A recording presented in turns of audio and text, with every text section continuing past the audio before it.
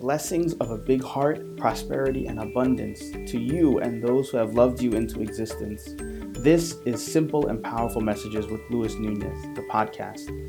I am so grateful you are here, and I look forward to sharing what you needed to hear when you needed it the most.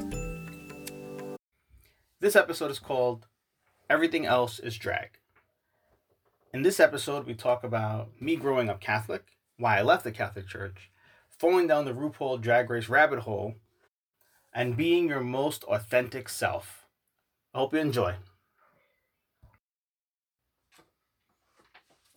Hey everyone, welcome back to Simple and Powerful Messages with Luis Nunez. This year has been crazy, and one of the things that I've really wanted to focus on during this year is being more honest and more authentic.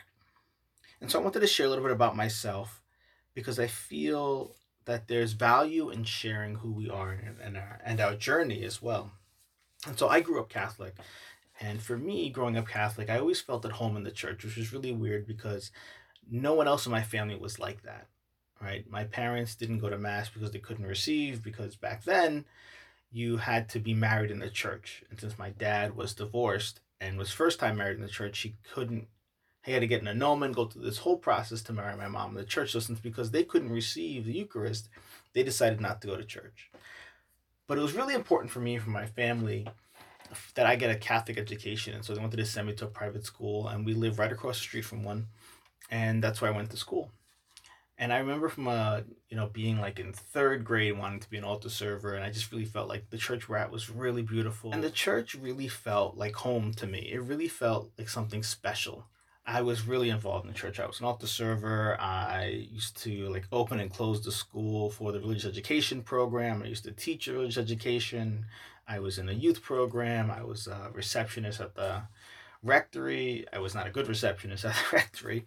It was one time where I totally passed out, and the pastor came and answered the phone for me because he didn't want to wake me up because I was sleeping. So I was not the best receptionist out there.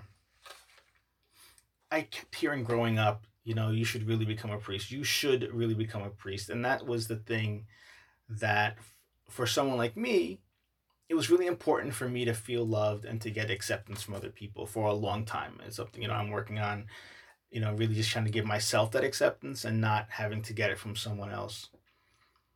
So for me to hear other people's expectations of me in the form of, you should do this, it really made me feel like if I didn't do it, I wouldn't receive the love and acceptance that I was looking for.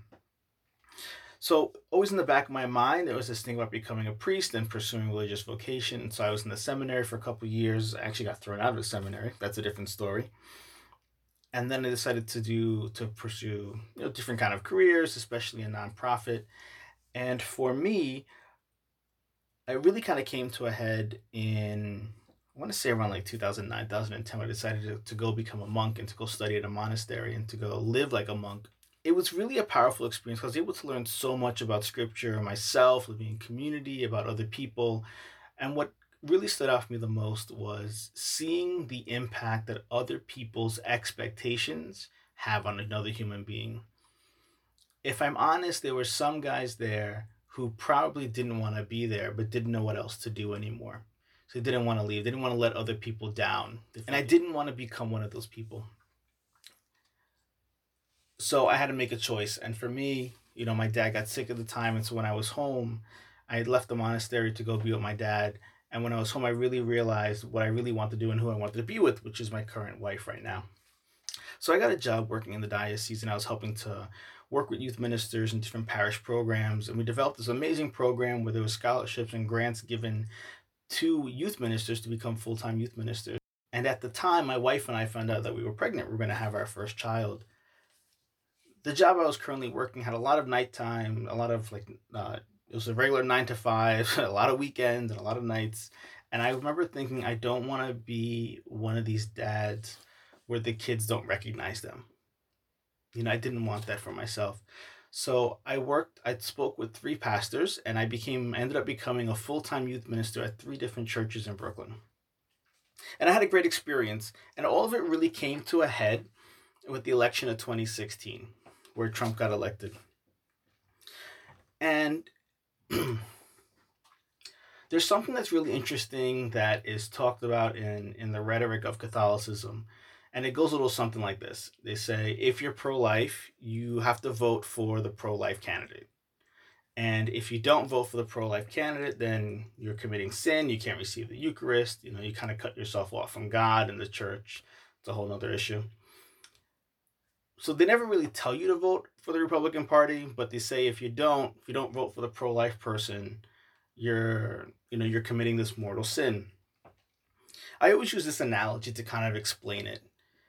If I'm talking to someone and I say 2 plus sign 2 equal sign, and the person says, Lewis, are you saying 4? And I was no, I would never say 4. That's wrong for me to say 4. I cannot say 4, but what I can say is 2 plus sign 2 equals. And that's kind of what I feel like voting is like with the USCCB and the Catholic Church. So with a lot of the rhetoric that was happening, especially being a Hispanic person and listening to what was being spoke about Hispanic people in general, because it really started off as becoming something about Mexicans, but we know the way that America works, and especially what racism, it just all kind of gets lumped together, anyone with that kind of color skin. And so there were a lot of instances of people being called rapists and they're coming to scam the system and all these different things that was kind of really tossed around a lot. And for me, as a Hispanic person, I really kind of got scared because I remember at 9/11 when anyone who looked like an Arab American was getting attacked in the street. There were a lot of times where people were beating up taxi drivers and killing them just because of the way they looked. So for me, it really kind of caused me to say, okay, what are the values that are here that are being talked about by this party, by this system, by this person? And are these my values? I really resonated a lot with Bernie Sanders, his idea of universal health care, of his raising the minimum wage, his really honoring the worker. I really felt those were really important messages of Christ and of the Gospels and of the social teachings of the Catholic Church. But for some reason, it all got thrown aside because of this Trump thing. And this rhetoric started coming out of this racism. And this was kind of being embraced by so many people. It's kind of, like I said, it's all paired off with this pro-life thing. And I really feel that Republicans just use this pro-life agenda to really just, corral the Catholic votes. I really think that's it at this point. I was left with a choice. Am I going to follow my values, or am I going to keep going with the crowd, what everyone else is doing? And I remember a certain scripture passage, a certain scripture story of the Exodus. And one thing you got to understand about me is that I really have this understanding of scripture through this Judeo-Christian lens. And so I really interpret my world that way. The values of Jesus that he teaches in the gospel, the stories in the scripture, I really kind of see them as these archetypes and analogies for how we live our life in this world and how we choose to live our life in the way we choose to be. I always think of the story of Exodus. Exodus is such a powerful story. There is a book by a theologian, and it's called Journey to the Common Good. And I'm going to put the notes in. I'm going to put his name and the book and the resource in the notes for this. It's a really powerful book, and he frames the whole Exodus encounter, and it's very similar to the way Pope Benedict does, which is that the call of Exodus is to flee from a system that says that we will take care of you at the cost of your freedom. You have to do what we say, you have to follow us completely, and we will give you exactly what you need in order to survive. We call that slavery. It's also, ironically, what is the minimum wage, right? Paying someone the bare minimum, just enough so they can live, but that they have to keep coming back to you. That's why this minimum wage thing is so important. And so in the Exodus, the Jewish people are faced with a choice. You have this person, Moses, who hears who sees this burning bush in the mountains. He hears this call from God to go free his people. So he goes to brings this message to Pharaoh to free his people. Pharaoh says, okay, you can go that you can take him to go pray, and then he calls them back. And then Pharaoh refuses to do this, and then they go back and forth. There are these plagues, all this other stuff. And the Jewish people are left with a choice. Are we willing to leave the security and safety of what we know to go out into the wilderness to find the true God and to trust in that he will provide for us, right? To trust that God will provide for us. And I feel like so many of us are always stuck in this decision-making process right here, right? And am I choosing security or am I choosing freedom? A lot of times they're not the same thing. And it's a difficult choice to make. And we value, we weigh the concept, we weigh the pros and the cons, and we have to make a decision. For me, I knew that me staying connected to the Catholic Church and me being a part of this system was me going for my security. It's what I knew, right? I knew I can get a job there. I knew people who I worked with. I knew people were grateful I was there. But it wasn't connecting with my values. And at a certain point, you kind of get sick of fighting the system. It's been this way for so many years, and people want it to stay there because people benefit from it. So I made a choice. I decided to leave the church. And it was really interesting because I always think of the question, like, who do I want to be, right? Another way to say it is from a really, the Greeks and the Romans had this idea of the persona, right? The word personality comes from this idea of persona, and the persona was the mask that an actor would wear in a play so that they could be a certain actor. So they would take on the mannerisms, the behaviors, and all this, which is so interesting because when we look at what a personality is, it really is the role a person is choosing to play because they're most comfortable in this role, and they put that mask on, they put that costume on, right? It didn't really click for me until I took RuPaul's masterclass. And when I took it, I wasn't ready for it. I remember RuPaul was giving a whole course on authenticity. And for me, I found it very strange because for a long time in the Catholic, currently in the Catholic Church, this whole idea of sexuality it's not explored. And I think part of it's because they're scared to open the box, right? We see what happens with people, it happens in all across the board, but there's something really about like conservative people that have this whole sexual hang-up thing, and then you find out that he do like horrible things. I don't know what that's about. I think it's this kind of repression, just not answering it. They're not trying to figure it out.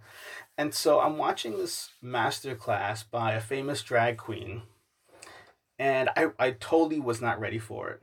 But there was something that always stuck with me. And it was, RuPaul would say that you come into the world naked, and everything else is drag after that. And it was the exact understanding that the Greeks and the Romans had thousands of years ago about persona, about your personality, about the mask you choose to wear. And so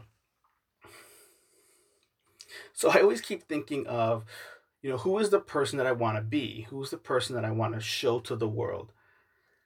Mama Ru would say, what kind of drag do you want to wear?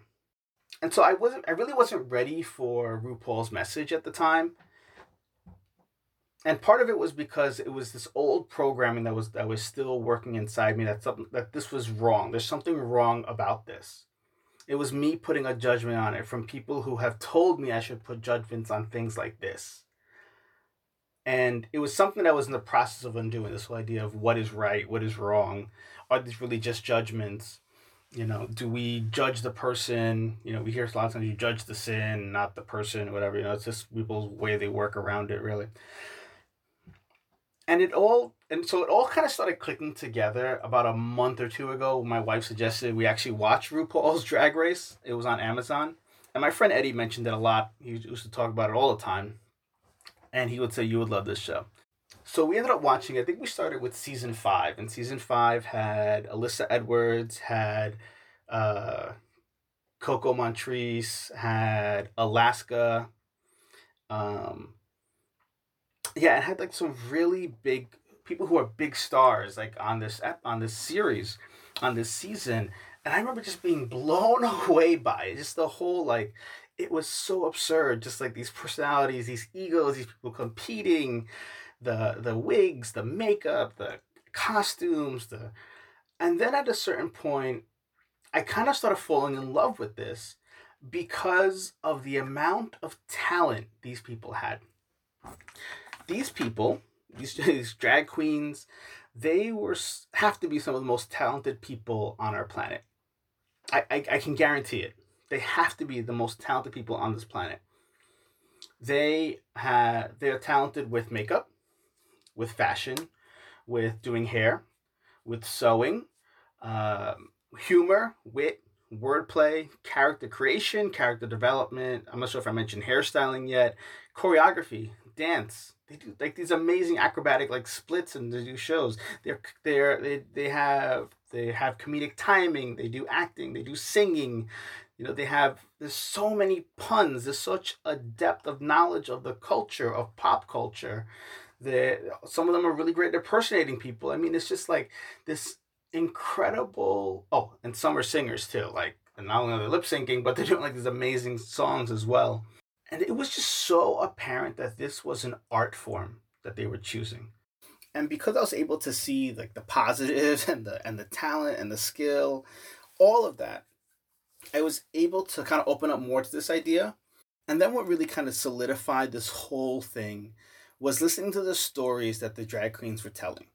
They were talking about their lives growing up. Some were abandoned by their families, some were beaten and abused, some went to jail. There's one story of one drag queen who's an incredible person. Her name is Latrice Royale. And Latrice Royale talks about how her two biggest fears in life were going to jail and not being there for her mother when she passed away. And so something happens and she ends up going to jail, and her mother passes away while she's in jail, and she's going through this incredibly difficult time. And she's going through this incredibly difficult time. When she gets out of jail, the people who opened their arms to her were her drag community. And I remember hearing that as an adult, you get to do something which is really beautiful. When you're born into a family that you may have not chosen, depending on who you talk to. But when you're an adult, you get to choose those members of people who are in your family. Even the way they talk about their drag families and the drag mothers and the drag daughters, it's really something that I think is really beautiful. Many of their stories talk about being saved by drag. You'll hear stories of like Alyssa Edwards talk about how the first time she went to a drag show, she was just blown away by it. And when they had an open night, she went up there and she ended up winning the whole thing. And drag gave them this ability to access something deeper inside of them, right? To access all this talent and to really put it all out there and to be this person who's not afraid of what other people think and is just going to go for it and going to give it their all and be the best they can be. They honestly choose who they want to be, and they are purposely creating this character around that. It's like the Exodus story. They can continue to be and listen to people of the status quo who tell them, I love you, I accept you, only if you stay within these parameters. Right? Only if you do this, then my love is something that is very conditional. Right? And we want that love. And so we have a choice between going for the security of those who we know and love, who might reject us, or breaking out and following our own path, right? Going into the wilderness to where it's scary, but the life you can have is so incredible and beautiful because it is promised to us. And there's so many stories of evidence of this where people decided to go out and do something different. And those are the ones who really impact the world, who really change it because they decided to do something different than what everyone else is doing. And so it was interesting how I'm watching RuPaul's Drag Race, and it helped me to understand me leaving the Catholic Church as me being authentic and honest with myself, the same way that these women were authentic and honest with themselves because they were able to be the person who they wanted to be regardless of what everyone else thought. And it really came down to this idea for me, which I thought was so powerful, I wanted to share it with you, is that many times we come to a point where we have to choose the person we want to become. As RuPaul would say, we get to choose the drag that we want to wear. And it is scary, but honoring ourselves is always the right choice. So I hope that helps you on your journey, and I hope this gives you a little bit of encouragement. Please, if you ever get bored one night, and if you're not already into it, go watch RuPaul's Drag Race. You're going to have a lot of fun. I guarantee it. What I want to talk about next time on our podcast on Simple and Powerful Messages is this idea that there's nothing wrong with you. I want to focus on that because for me, that was such an empowering idea and belief. And I'm going to probably talk about a little bit about personality tests, probably specifically the Enneagram. So I want you to stay tuned for that. We're going to kind of talk about that and how it helps to really kind of understand some of the things that we don't recognize about ourselves.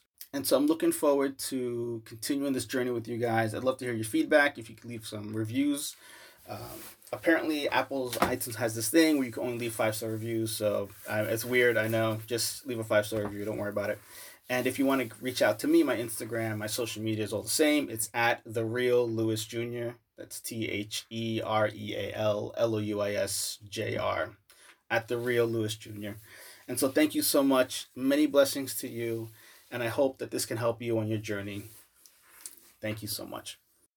This is a brand new podcast called Simple and Powerful Messages. I ask that you please subscribe, leave those 5-star ratings so we can get in contact with as many people as possible. I ask you to share this message with those who you love because we're calling something beautiful into existence, into our universe. You got to do the work for this one, baby. I hope you're in with me. It's going to be a fun ride. Woo! Thank you.